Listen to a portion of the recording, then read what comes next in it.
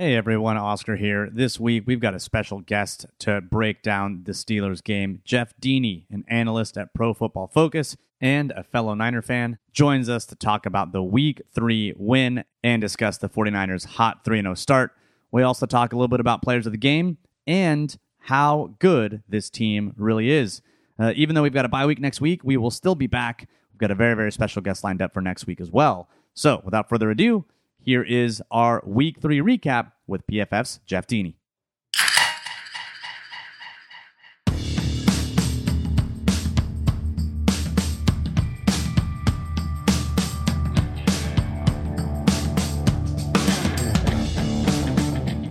Welcome to this week's edition of the NinersNation.com Better Rivals podcast. My name is Oscar Aparicio, and this week it is a third consecutive win Wednesday. Oh, and have you heard? The Niners are 3-0 for the first time since 1998.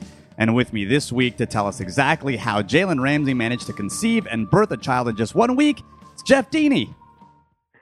How's it going, Oscar? Thanks for having me. It's great, man. So have you heard that? I mean, Jalen Ramsey, he's achieved Hall of Fame level status for getting out of work because he's had the flu, he's had a sore back, and now he's leaving the team to go to Nashville for the birth of his second child all in 1 week.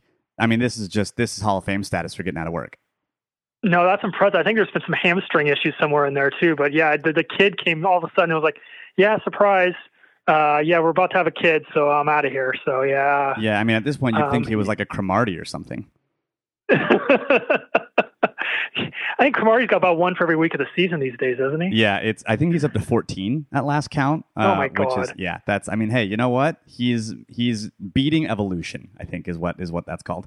But hey, 1998 was the last time the Niners were 3-0. Number one Billboard song in 1998. Next, Too Close. You know the Baby When We're Grinding, we get so excited. Ooh, how I like it. I try, but I can't find it song. I know you know all the words. I know you do, Jeff. What were you doing in 1998? Trivia, yeah. Trying to decide if I want to be a professional bowler, but that's a long story for another time. A professional bowler? Yes. I presume we're not talking haberdashery or like it's not bowler hat making, but like an actual bowler. Yeah, no, after college, after I was trying to figure out what I would do, there was a brief moment where, so long story, I bowled in college and high school and stuff like that, and actually was halfway decent. Right. And after I got out of college, it was one of the things I was trying to find a full-time job I kicked around possibly doing. Kind of got to a point where I had a lot of talent, but then I got to the point where I was bowling against guys who had just as much talent, but were practicing and bowling 30, 40 hours a week and making it their life. And I did not want to do that. So that's kind of about where it ended. Well, you've made some life choices. The last year I averaged about 230, just to give you some idea. But yeah, life choices, exactly. Yeah, well, you made some life choices, and those life choices have left you here now to talk about the Niners beating up on the Steelers 24-20 because they definitely eked out a game they probably should have lost by any other measure. I mean, you're talking about a game in which, with about 5:40 left in the fourth quarter, the Steelers had a 70% chance of winning. And then Eric Armstead forces a fumble, and the 49ers are in business. Overall, 5 turnovers, of course, the story of the game. They ended up -3 because of the defense. 3 of those turnovers were in the red zone. I mean, let's get to the things that we think. And overall, it really is that while Jimmy and Pettis are going to get the accolades, this win was really fueled by the defense, because if it wasn't for the defense, the Niners are looking at 2-1 and getting beat by the Fighting Mason Rudolphs. Yeah, no, absolutely. I mean, I think, the turnovers early, it could have easily been, down 14, 17, nothing right off the bat. Defense held strong, even though it was bad field position, held them a couple field goals.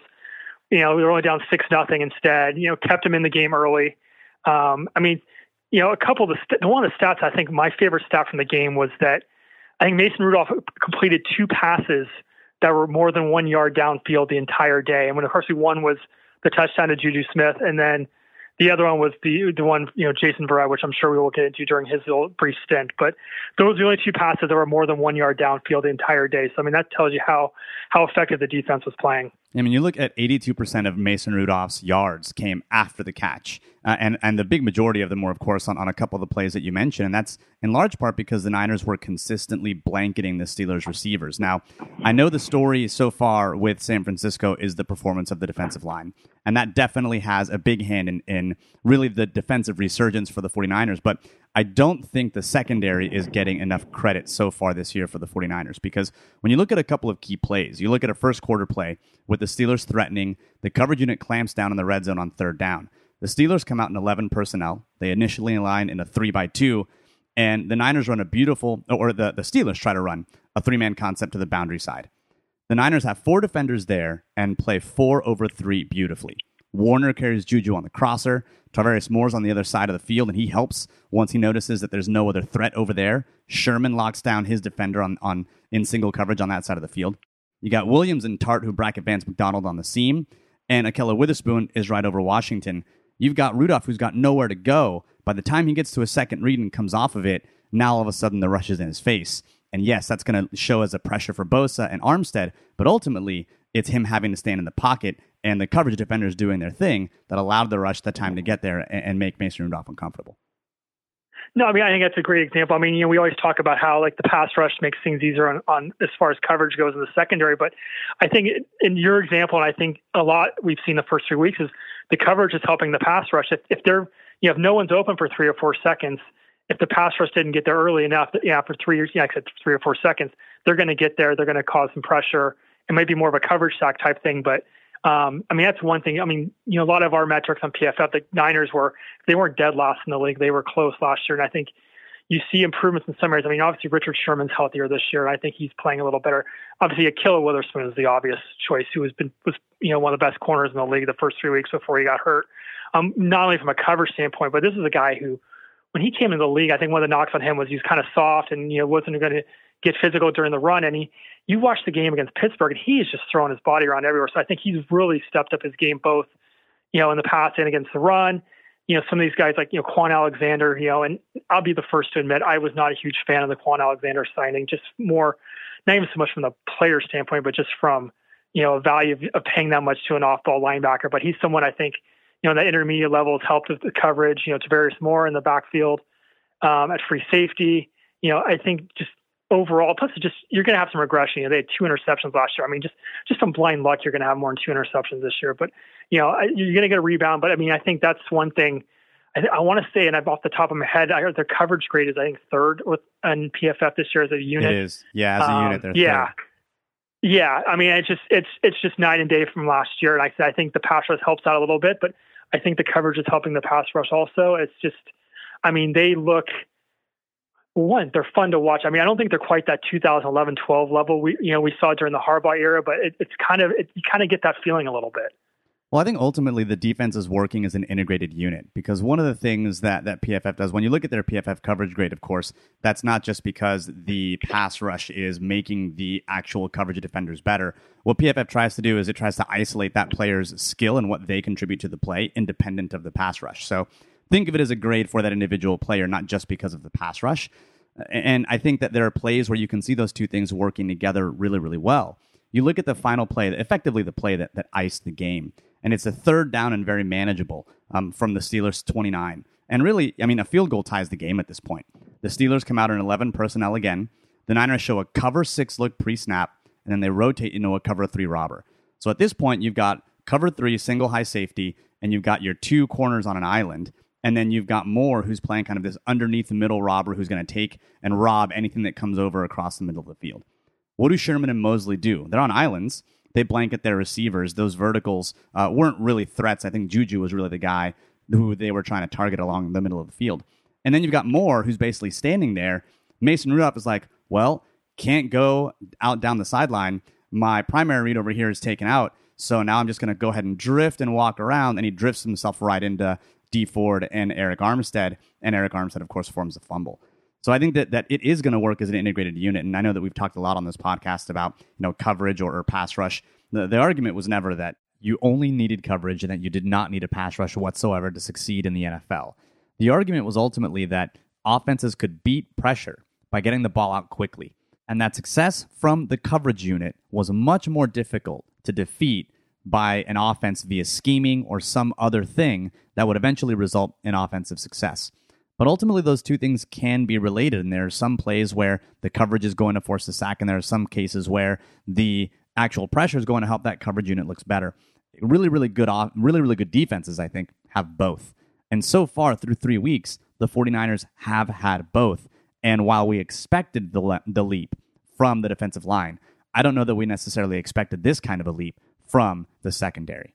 Yeah, I mean, I think this unit's played with a lot of confidence last year. I mean, if this was a game I'm watching, 12 months ago, in the last two seasons, we were kind of like, anything that can happen bad will kind of, not to use the whole Richard Sherman, slap Murphy's Law in the face line. But I mean, last year after they took the lead after the Pettis touch, I would have just like almost expected in a way for Pittsburgh to come down and win the game, where when they scored on Sunday to take the lead, I was like, the game's over. I go, there's no way Pittsburgh's going to come down and score with Rudolph back there and the way this defense was playing. I mean, just to me, it was like a foregone conclusion. And sure enough, I mean, they stopped him right off the bat. I mean, it's, the offense has, some consistency issues to work on. I mean, we'll get into, but I mean, the defense, the coverage, the pass rush, like you said, they're playing as a cohesive unit. I mean, they've been playing at an elite level the first 3 weeks. Yeah, they've been playing really well. I think over now the course of the season, they are second in expected points added allowed.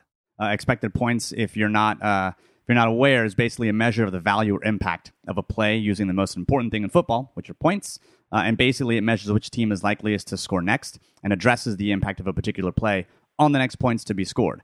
So it's a much better way of looking, I think, at play success or efficiency, because you're dealing with the thing that actually matters in football games, which is points, not necessarily yards, which, I think you see lots of yardage leaders that aren't very good. Kirk Cousins has been there for a bit. Case Keenum, I think, is the example this year. But now the 49ers defense is second in expected points added allowed, and that's really, really good because it means they're holding offenses from scoring points. That's exactly what you want your defense to do. Yeah, and I want to say almost as a team in DVOA, they're third. Is that correct? Yeah, so it's DVOA. They haven't put in opponent adjustments yet, so it's more like value over average right now. But they are third, right? And so it is. I mean, as an efficiency metric, they are still very, very good. I mean, because right now you're looking at like New England and Dallas, I think, are the overall leaders, and then the Niners come in at third, and it just kind of value over average adjustment, which is, I mean, it's a great place to be. It's a good 3-game start. It really is, and I think. The other reason that it's a good 3-game start is because of the performance of Jimmy Garoppolo, specifically in this game against the Steelers. Right. So basically what you're saying is, if for all the teams that haven't had the chance to play the Miami Dolphins yet, they're ranked first. Yeah, that's right. I think, God, you're looking at like FBS and FCS lines at this point, like 22-point spreads. That's like Bama and, Southwestern, Eastern, Northern State. Right. And now it's like a weekly thing, whether it's the Dolphins or some of the Jets. Now it's the 20-point spreads are the norm. It's crazy. I know. It's sad. But yeah, Garoppolo. I honestly thought. I mean, to me, I thought this probably was his best game as a Niner. I mean, you can go back to the Jacksonville game in 2017. I mean, at least with our grades, was the only game he's graded higher. But you look, that was kind of a game when I don't want to say it was meaningless, but the season was lost already. Obviously, at that point, where this obviously was an important game. Just, the constant pressure in his face. He was constantly getting hit. Pittsburgh blitzed him 64% of his dropbacks, which is a ridiculous amount. The NFL average is about 28%, so that's more than double.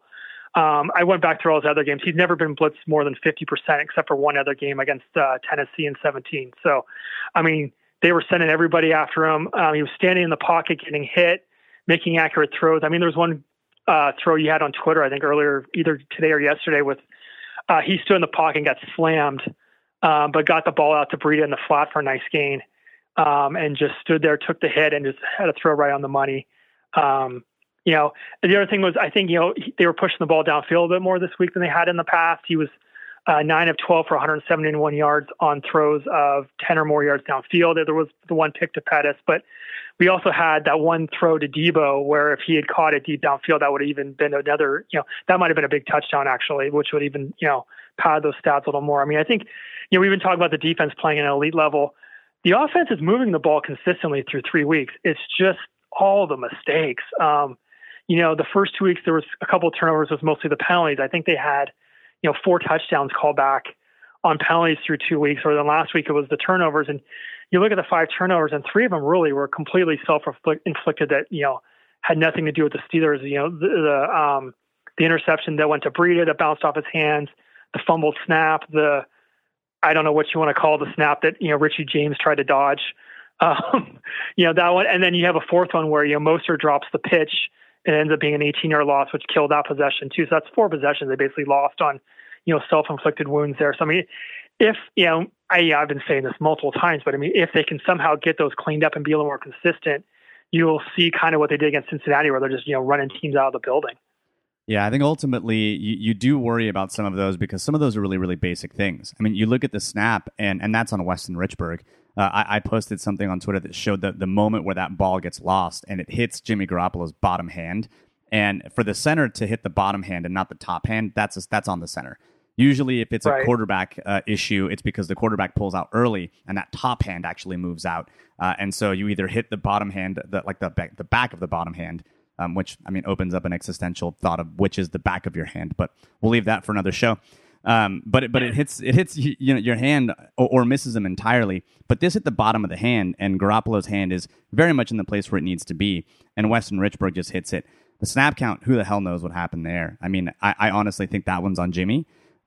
Because I think he called for the ball. I mean, everyone else moved. It's just he didn't wait for the wide receiver to clear. So these are all, like, on the one hand, you worry because they're super basic things. On the other hand, maybe you don't worry because, hey, they're super basic, and so maybe the team will just clean that kind of stuff up over the next couple of weeks, considering that this is really the most sustained action that you're looking from Jimmy Garoppolo to have for a whole season moving forward. Right. I mean, you got the bye week, so if you got some extra practice, you can work that stuff out. So, but I mean, I think he definitely, like I said, to me, I thought it was his best game. Obviously he struggled in week 1. The last 2 games, he's been really strong. I mean, one of the, other things, from last Sunday, I mean, that kind of went, I don't say unnoticed, but I mean, extended several plays with his legs. I think especially one on the last drive that kind of helped get a holding penalty against Kittle, or, that Kittle was able to kept the drive going. He's able to extend a few plays. But I mean, the last 2 weeks, I think he's got the second highest grade in the league behind Brady. I know David had tweeted some stuff about, he's got the second highest percentage of positively graded throws over the last 2 weeks. I think he's got the 4th lowest of negatively graded throws. So there was the fear of, his knee and he's not there yet. And, the whole mental thing, you kind of saw that a little bit in the preseason. I think you saw that a little bit in week 1 where I think it was affecting him with his accuracy and stuff. But I think the last 2 weeks, you've kind of seen the Jimmy of 2017 that we were, expecting. Yeah, I think when you look at what Jimmy Garoppolo was in that 5-game stretch that made the 49ers give him as much money as they did, this is the quarterback that we're seeing now in weeks 2 and 3. I mean, you're looking at someone who's throwing the 3rd most accurate footballs based on ball location. He's got very few uncatchable passes. And really right now, the only knock on him is that the deep ball seems to not really be there. He's got the 7th lowest average depth of target in the league at 7.2 yards. I think that long reception to Debo probably would have helped that average just a little bit. But, that's the only quibble that you've got. Other than that, he looks over the last 2 games and feels like the Garoppolo that the Niners had in 2017. Yeah, and those, the average target stuff has actually been going up. I think that first week, it seemed to me like in the second half, once they took the lead, they got a little conservative, and there was a lot of, dinking and dunking and short passes and, getting Debo and Kittle the ball, at the line of scrimmage in space, trying to do stuff. And they weren't really pushing the ball downfield, where that average depth of target and average completion, downfield has kind of slowly risen the last 3 weeks, kind of back to where it was in 2017. I mean, other interesting things was, and I think this yesterday or Sunday goes back to, the blitz Pittsburgh was sending, but, he was getting the ball out a lot quicker than usual. On Sunday, I think he was at 2.34 seconds, and he usually averages around 2.6. So definitely doing a good job of getting rid of the ball, when there was pressure in his face. Yeah, so that's really the other thing I noticed is that really the Blitzburgh was real in this game. And I think Keith Butler had a very clear plan. Keith Butler, of course, is the Steelers' defensive coordinator, but he consistently attacked the 49ers with extra rushers on the edge. And I think he did that because you're expecting either the wide zone or you're expecting the Niners to play action off of that. And if you're rolling the quarterback out and you've got an extra rusher running right in his face, you destroy that play. And that happened a few times to the 49ers, where they had an extra rusher. Jimmy Garoppolo tried to get the ball out, and the ball was just tipped because there were 2 players in his face. And even with all of that pressure, I mean, you mentioned it earlier, he was blitzed 64% of the time. Garoppolo did indeed beat the blitz and beat the blitz often. And he did get the ball out super quick. And that's why I think the offensive line wasn't really tested all that much. we feel like he was under pressure a whole hell of a lot, but I think he was only hit, at least PFF had him be hit 3 times in the game, and I think it was like 6 pressures overall. It wasn't a ton compared to 33 dropbacks, but it just felt like he was hurried a lot, mostly because they were sending lots of extra dudes. Yeah, exactly. And I think it's, you look at, Justin School, and that was, the big fear this week. And, he actually, I want to say, almost held his own. He only had 1 quarterback hit given up and 1 hurry. His grade on our side was 59.8, which I think if you told me before Sunday that he was going to have a 59.8 overall grade for the day, even though that's like below average, I would have happily taken that. I think, and actually what killed probably his grade the most were the 3 penalties. He had the 2 holding calls, and then that backside, block call, I respectfully disagree with. I thought that was kind of a bit of a bogus call, but I think he did better than I kind of expected. I know he's really struggled quite in the preseason. We can talk about McGlinchey. He was the guy I think had the rough day. Stephon Tuitt, I won't say owned him, but had he had a rough day with Stephon Tuitt. I mean, the one big sack that Garoppolo took was when Tuitt just basically threw McGlinchey aside and went right up the gut. And I think I want to say you probably watched the film, but I think that was a fullback league play where trying to get reach use check, and Garoppolo just didn't have time to go and ended up taking the sack. But it was a rough day for McGlinchey on Sunday. So it was actually a different play. That was a play where he had, I think, Debo or someone on the middle on a dig where he couldn't get the ball to them because he had to just eat it because he thought, I'm not sure if I'm going to get it over to it. He completed that fullback league play, and while he did see someone kind of flash, he got it out in time, and he was able to make that play. I think Justin School, I still think it's like, yeah, the fact that he wasn't atrocious was good, but I don't think that he was necessarily super tested. I mean, he basically faced Bud Dupree all game. And Bud Dupree he's not really known for his pass rushing prowess. He did allow a couple of pressures, which is fine, but ultimately the ball came out so quick, he was really hardly tested. I mean, you mentioned it earlier, right? But he got the ball out in about 2.35 seconds, which was the 5th fastest this week. And when the Niners ran the ball, they ran the ball 40 times. 20 of them were over right tackle or end. Only 4 of them were over the left tackle or end. So they really stayed away from School, both in terms of how quickly they got the ball out and where they ran the ball. So ultimately, it's like, yeah, I'm glad that he wasn't abysmal, but at the same time, I don't think he got tested. That test is going to come against Cleveland, of course, when he faces Myles Garrett. But I think you mentioned it, McGlinchey. That was the disappointing one. He was on his face a lot. He fell into some old habits where he kind of gets over his toes a little bit. And leans forward and is able to get kind of tossed, and that's exactly what you're describing. He did that early in his rookie year, and he seemed to get into that habit again in this game against the Steelers. Yeah, I mean, going back to School, I think they gave him a little bit of help too. I mean, Kittle stayed in the block on 10 pass plays, which was tied for the most in a game for him for a career. It's interesting because the Steelers have always T.J. Watt's been rushing from the left side, Dupree's from the right. I kind of was wondering if they'd shift T.J. Watt over just to test him, but they didn't. But like I said, next week, through 3 weeks, Myles Garrett's been rushing off the defense's right side like about 60% of the time, which is Justin School's side. I have a feeling it's going to be a little more next week, but that's going to be a huge test for him. Yeah, and I think finally you wanted to bring something about the pass rush, right? Because they had another great game as well. Yeah, I mean, you look, Rudolph was under pressure, like 12 of his 33 dropbacks. We talked about how he didn't have time to really get the ball downfield. He had two receptions. There were more than 1 yard downfield. Nick Bosa and D4 combined for 10 quarterback pressures and just 37 pass rushes. Both had 7. D4 had 3.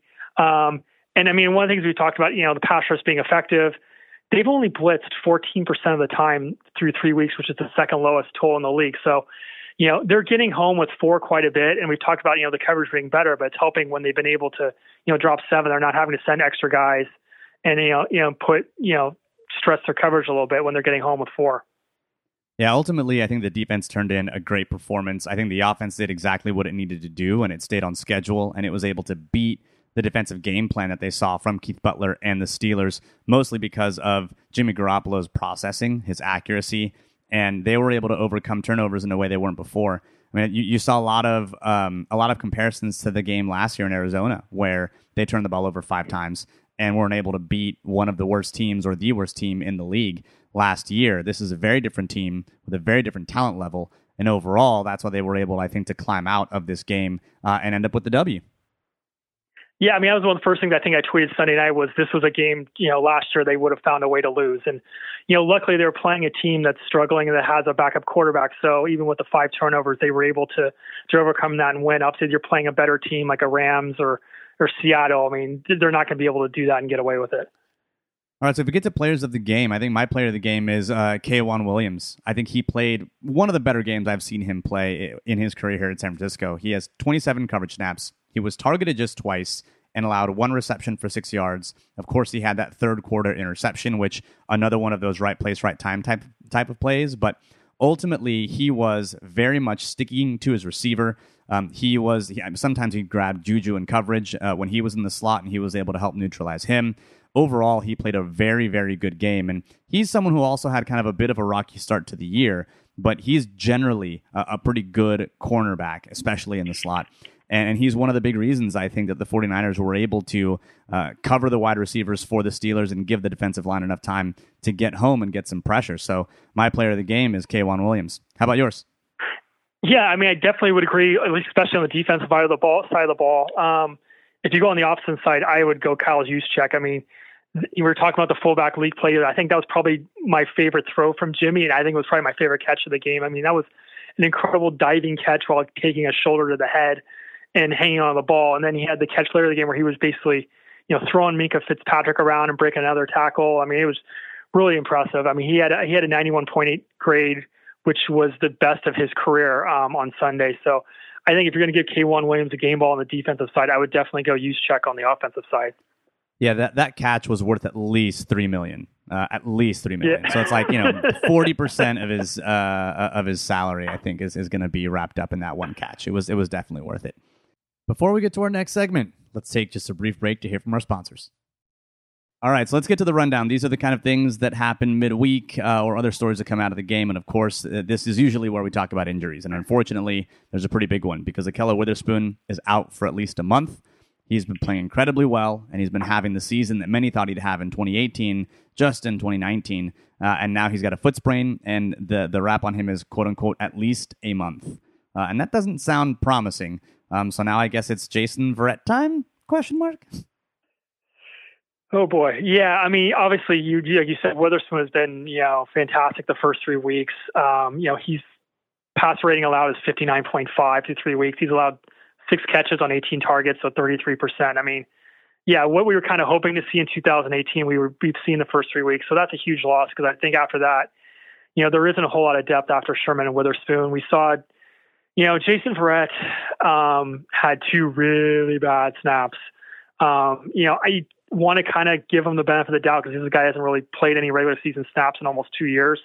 So obviously that kind of, the game speed kind of got to him a little bit. So I'm not giving up on him yet, but, it'll be interesting to see if it's him, if it's going to be Emmanuel Moseley. I mean, I'm throwing out, is Jimmy Ward a possibility at outside corner? I mean, I think at this point after the bye, he's going to be ready to go. They're going to have a few practices. I hope it's not Jimmy Ward, to be honest with you. I really hope it's not Jimmy Ward. I'm over the Jimmy Ward experiment. I do think that it should be either Verrett or Moseley. I think Verrett is probably the more talented of the two. But at this point, I think Moseley is probably a bit more prepared for game speed. Emmanuel Moseley, at least in the preseason, didn't play terribly. He actually played relatively well, had some good spurts. His best games were really against Dallas and Kansas City in coverage in the preseason. And so I think in the Steelers game, he also played very well in the limited snaps that he had as well. So I think that if Verrett can get used to game speed and once he knows he's going to play, then I think maybe that puts him in a different mindset. But he is clearly the more talented of the two, and that's exactly why the team signed him. And if they're going to get value out of that signing, which I think that I hope that they would, then it's got to be Verrett. And even if it's not, I think Moseley can step in and play for spurts and hold it down until Ahkello Witherspoon can get out there. I'll tell you what, neither of them are Greg Maben, and I think that's the key takeaway here. Somebody signed him today. Who was that? The Cincinnati House Cats, which, by the way, I'm calling them the House Cats from here on out as a result of Marquise Goodwin's Instagram post. Well, good luck to them. I fully agree with you. I think, hopefully, Verrett gets, instead of being thrown into the middle of a game like that after 2 years, that he gets a week and a half of, practice with the ones that that he's a little more accustomed to game speed and he's ready to go. And except if it's not, and they think Emmanuel Mosley's the other guy, I mean, I think he can hold his own as well. But I agree. I don't think Jimmy Ward outside corner. I think we've seen that. You know, you want to have a discussion with him at free safety against Tarvarius Moore. That's another thing. But I agree. I'd rather see either Verrett or Mosley outside at right corner. I actually think that Jimmy Ward may end up at a safety slot because I don't think that Kyle Shanahan is super happy with Tarvarius Moore right now. He hasn't played exceptionally well. He hasn't played lights out. And of course, he was actually involved in both of the plays that the Steelers had in a negative way. He, of course, took a bad angle against Juju Smith on that long reception that hit Juju in the face mask. I mean, that was actually a really, really great throw by Mason Rudolph. And again, on the deep shot to Verrett, Shanahan mentioned that they usually have a safety over the top of that, and that was Tarvarius Moore that was that single high safety. So I think that Shanahan may be souring a little bit on Tarvarius Moore and may give Ward the opportunity to win that job back here in the bye week. And so I think Jimmy Ward may be on the field, but it may be at safety and not at corner. Yeah, I mean, I think that's most the likely scenario too. I think Moore took a bad angle against the Bengals too on that John Ross touchdown, like kind of in garbage time. It didn't really matter, but you guys have probably talked about it too. But in our grades, he graded out much higher as a safety in college than he did at corner. However, I mean, I think he's still really inexperienced at free safety in the scheme, and he's still learning. I think, seeing him take the wrong angles and stuff like that is an example of that. Yeah, well, I mean, at this point, he's going to come in and play for a few weeks. He'll break a bone and be out for another 6 or 8. And so, it's just going to give Tarvarius Moore some time to reset. That's all. That's really what we're dealing with here. I think we're going to we've got to create like some kind of like density adjusted break number for him. Because, I mean, he broke his finger or dislocated his finger, broke a collarbone, broke his forearm, broke his forearm twice, I feel like. And I mean, the dude just needs a glass of milk, unfortunately. But, I mean, you go get an X-ray and they tell you, you're like, is this harmful? They tell you, oh, no, you've had to have like 10,000 X-rays before the radiation has any problems with you. Jimmy Ward, I'm starting to get worried about him. Yeah, radiation poisoning. Get the man some iodine stat. Oh, goodness. Right. All right, well, of course, this is also the area where we update you on the punter because it's Mitch Wishnowsky season. He is officially a member of the Better Rivals drinking game. I mean, he is fully ingrained into the lore of the Better Rivals podcast. And so, brief update on Wishnowsky. How's he doing? Well, only had 7 punts. He's tied Sam Koch, I'm not sure, for the fewest punts for punters with 3 games. His 45.1 yards per attempt, yards per attempt, ranked 21st in the NFL. His net of 42.3 yards per punt ranked 16th in the NFL. And his hang time, this is supposedly the thing that he does really well, of 4.4 seconds, ranks 13th in the NFL. I mean, man, if that doesn't scream 4th rounder, I don't know what does. Yeah, I mean, I think it's obviously small sample size so far with 7 punts, which I guess is a good thing. Obviously, the offense is staying on the field. I mean, I think with the net punting, he's had 5 open field punts so far, and then 2 coffin kicks. One with a touchback on Sunday, where it looked like the snap he had to go off to the left to get it a little bit. I don't know if that kind of threw him off rhythm a little bit or what. And then he had another coffin punt, I think from like the 38 or the 39. So both of those really affected his net average a bit. On the 5 open punts, he's actually slightly above average as far as net goes. But yeah, still, I mean, it's a rookie. It's early. He's had 7 punts. But yeah, 4th round draft pick. Not quite there yet, but he can hit people. So there you go. Yeah, Bradley Pinion and Andy Lee, both punters that the Niners drafted that took really a year to round into form. And now they're both fairly good. And of course, Andy Lee's had a long career in the NFL. Bradley Pinion is still doing very good punter things for Tampa Bay, and they need him quite a bit more than I think the Niners have had to need Wishnowsky at this point. So I'm sure he'll develop into just a fine punter. But man, when that 4th round pick isn't getting those returns in, I really wonder about whether or not I should change the coffin corner rule in the drinking game. And we just want to drink. As an Australian, I feel like he owes us alcohol because that's what Aussies do. All right, so Jeff, what happens when Tevin Coleman comes back? Because he's supposedly going to come back after the bye week. And you've got Jeff Wilson, who's the official goal line back. He is the Jerome Bettis fantasy football leader over the last couple of weeks. His stat line's usually 3 rushes for 4 yards and 2 touchdowns. But hey, it's effective. And if you've got Breida and you've got Mostert and you've got Wilson, the backfield's name is BMW. And I think the world is better when you have fantastic nicknames for units like the $1 million backfield And now, of course, you've got BMW. It doesn't really work when you've got like BMC, like you maybe run BMC, but that's like still kind of not quite the same thing. So what happens? What happens when Coleman comes back? Yeah, I think you have a lot of fantasy people outside of San Francisco who probably just picked up Jeff Wilson are going to be really pissed off because, I can't see why they would keep 4 running backs or 4 halfbacks active on game day. So I'm guessing they probably keep him on the 53 at least for now, but I don't see him suiting up on game day. And you'll see, Coleman, Breida, and Raheem Mostert as your 3 guys, and you'll probably see Tevin Coleman, I'm guessing, kind of be that short yardage back. I don't think it'll be Mostert, just the fact that ball security still seems to be an issue with him. So I think Coleman kind of slides into that short yardage role. Jalen Hurd is a possibility too, but I don't think just because.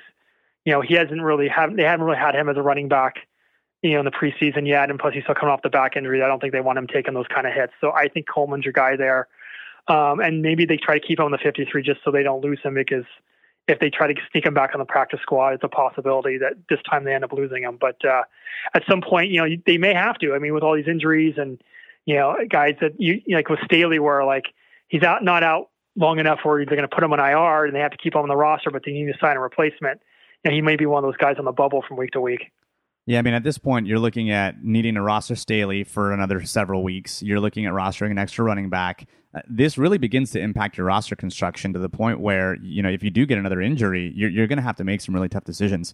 I do love Jeff Wilson. I think he is a big, strong runner, but I don't think that we should convince ourselves that his skill set is not replaceable. When you look at the touchdowns that the Niners have run really with him near the goal line, the offensive line has opened some great holes. The Niners are really relying on some counter runs down there. They're relying on a bit more gap scheme than they have in the past. They're not just running inside zone or outside zone. And Kyle Shanahan, I think, can scheme up or try to scheme up some other plays. You saw, the kind of shovel pass along the goal line. You've seen that run now to Kittle a couple of times, both last year and once this year. You've got Juszczyk, who's run the fullback dive. You've got, quarterback sneaks that are getting run by your quarterback. I think the Niners, if they really do need short yardage production, they can find someone to do that. And I think you're absolutely right. Tevin Coleman can do that. I love Jeff Wilson and I love BMW, but let's not sit here and pretend that he wasn't someone that was, signed off the street. And now let's not treat him as though he wasn't, and he wasn't eminently replaceable when it comes to his skill set. Yeah, and I think there's probably a good handful of teams in the league that have another running back just like Jeff Wilson, who they really like, and he can be productive when he gets the chances, but is like 4th or 5th on their depth chart that is probably sitting on their practice squad. So it's not like everybody's going to rush to claim him if he ends up hitting the waiver wire. And we're talking about these guys who are out for a while but not on IR. Akil Witherspoon's a prime example of that. So they might be looking to sign a corner sometime before the Cleveland game, and that might be another spot where maybe Wilson is the one that gets the axe, and they try to sneak him back on the practice squad. Yeah, the Dante Johnson unemployment plan that the Niners have. There you go. It may be on the upswing. I swear. Does he need a job at this point? Has he signed somewhere else? Not that I know of. So yeah, he might be the next man up. Good Lord. Good Lord. Hey man, look, it's the Bay Area. They believe in recycling, and that means corners as well. So he might be staying at the Marriott right now, for all we know, for the last few weeks, just waiting for that phone call. Yeah, you know what? He may absolutely.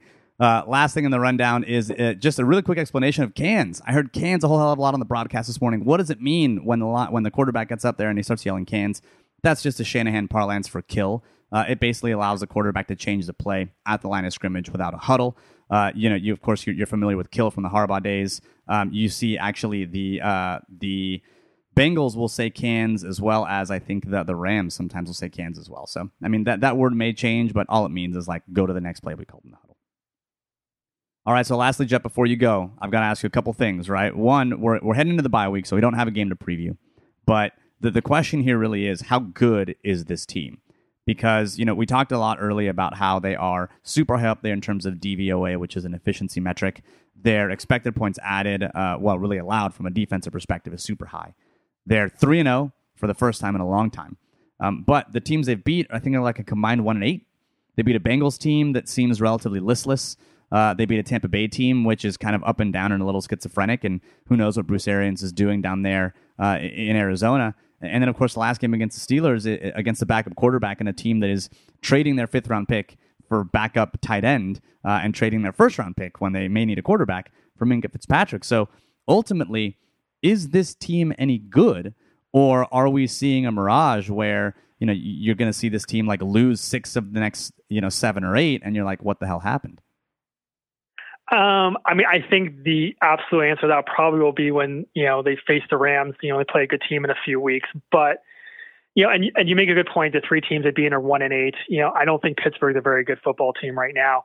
Though you could also make the case of if you take away all the turnovers, they probably win that game by 21 points easy. But again, self-inflicted wounds, and they got to start correcting those. But the way I look at it is, I want to say they hadn't won a game on the Eastern time zone since 2014, almost 5 years ago, and they did it in back-to-back weeks. So yeah, Tampa Bay and Cincinnati are not world beaters, but going to the East Coast in back-to-back weeks and pulling both those games out. The Tampa Bay game, I think, was a tough game where, again, I don't think they won that game last year. They would have found a way to lose. The Cincinnati game, they, blew them out of the ballpark. So, I think, they might have been the 2 prettiest wins, especially the Tampa Bay win. I think those were 2 wins on the road were games they have not won in the last few years. So, and in the Pittsburgh game, the 5 turnovers were awful, but they found a way, good teams find a way to win when they're not playing well. And I think, I think that was another example. So, I want to say, hey, yeah, they're for real. They're going to, they're going to go 12-4. They're going to contend for the division. Maybe not. I think I said when they play the Rams and start playing some of these teams that are going to be contending for the playoffs, we're going to get a better idea. But I don't see them, collapsing and regressing back to what we saw last year where they're losing 6 out of 7 or 7 out of 8 like that. I think this is a team. I had them as 8-8 at the beginning of the year. Definitely a little more optimistic. Now I'm thinking more, 10-6 in that 10-6 range and possibly, fighting for a wild card. But, when, we'll see in the next couple of weeks, Cleveland on Monday night and then the Rams, we'll get a much better idea of, what this team has going forward. Yeah, I had them at 9-7 in this preseason, and the other thing that I thought this preseason, when we did our preseason preview, was that this team was going to go as far as the defense takes them, and the defense thus far is playing lights out football. They really are, and it's not just on that defensive line, but it really is their coverage as well. Their forced incompletion percentage is up quite a bit in 2019. They're now 5th in forced incompletion rate at 13%. They were near last year. They were 29th last year. And it's not just because of an improved pass rush, because when you look at their forced incompletion rate, when there is no pressure, it's at 7th in the NFL, 12.8%. So that means that their secondary players are actually playing better. And I think that, that probably does put them in that 10-6 range. I agree. Now, what sucks is that you lose Ahkello Witherspoon, and you've now got the Cleveland Browns and the Rams as your next games after the bye. But then you've got Washington and Carolina. So I think if they can get out of those games in a 2-2 split, they're still 5-2, and they're still really in a really good spot in terms of the rest of the NFC and the division, with, of course, the back half of their slate being a hell of a gauntlet with New Orleans, Baltimore, even Atlanta, who can be dangerous, and Green Bay, who's got a phenomenal defense as well. So I think ultimately it's still like 9-7, 10-6, but they're trending much more towards the 10-6, and I think that's, if you were to ask Shanahan and Lynch what their plan was for year 3, that's exactly what that plan would be. Yeah, I think, you could almost make a case that, they have a good chance to at least go 3-1 or even going to be favored in 3 of those 4 games. They're obviously going to be favored against Cleveland. I would hope they're going to be favored against Washington, even that's on the road. And, Carolina is a little bit in flux with the quarterback situation, but I think there's a good chance they're favored in that game too. So, the Rams are the only game they're really the underdog. So, they could, easily, I don't say easily, but very realistically get out of there 3-1, and all of a sudden you're 6-1, and you're 4 weeks closer to having Joe Staley back and Ahkello Witherspoon back, and hopefully he can stay healthy. When you have that second half of the season, it's going to get much more difficult on the schedule. Yeah, so it's going to be interesting to see what happens, because I think this chunk of the schedule is going to tell us a lot. And then I think, of course, the back, not quite the back last quarter, but kind of that middle quarter where you're looking at Green Bay, Baltimore, New Orleans, Atlanta is going to tell us a lot about the team as well. But hey, it's great to have some positivity here. It's good to have 3 win Wednesdays in a row, and it's good to have you back on the show, Jeff. Thanks for coming on. No problem, anytime. That about does it for this week's edition of the Better Rivals podcast. Thanks again to Jeff Deeny from Pro Football Focus for coming on the show and recapping the game. You can always follow me on Twitter at Better Rivals. And as always, go Niners.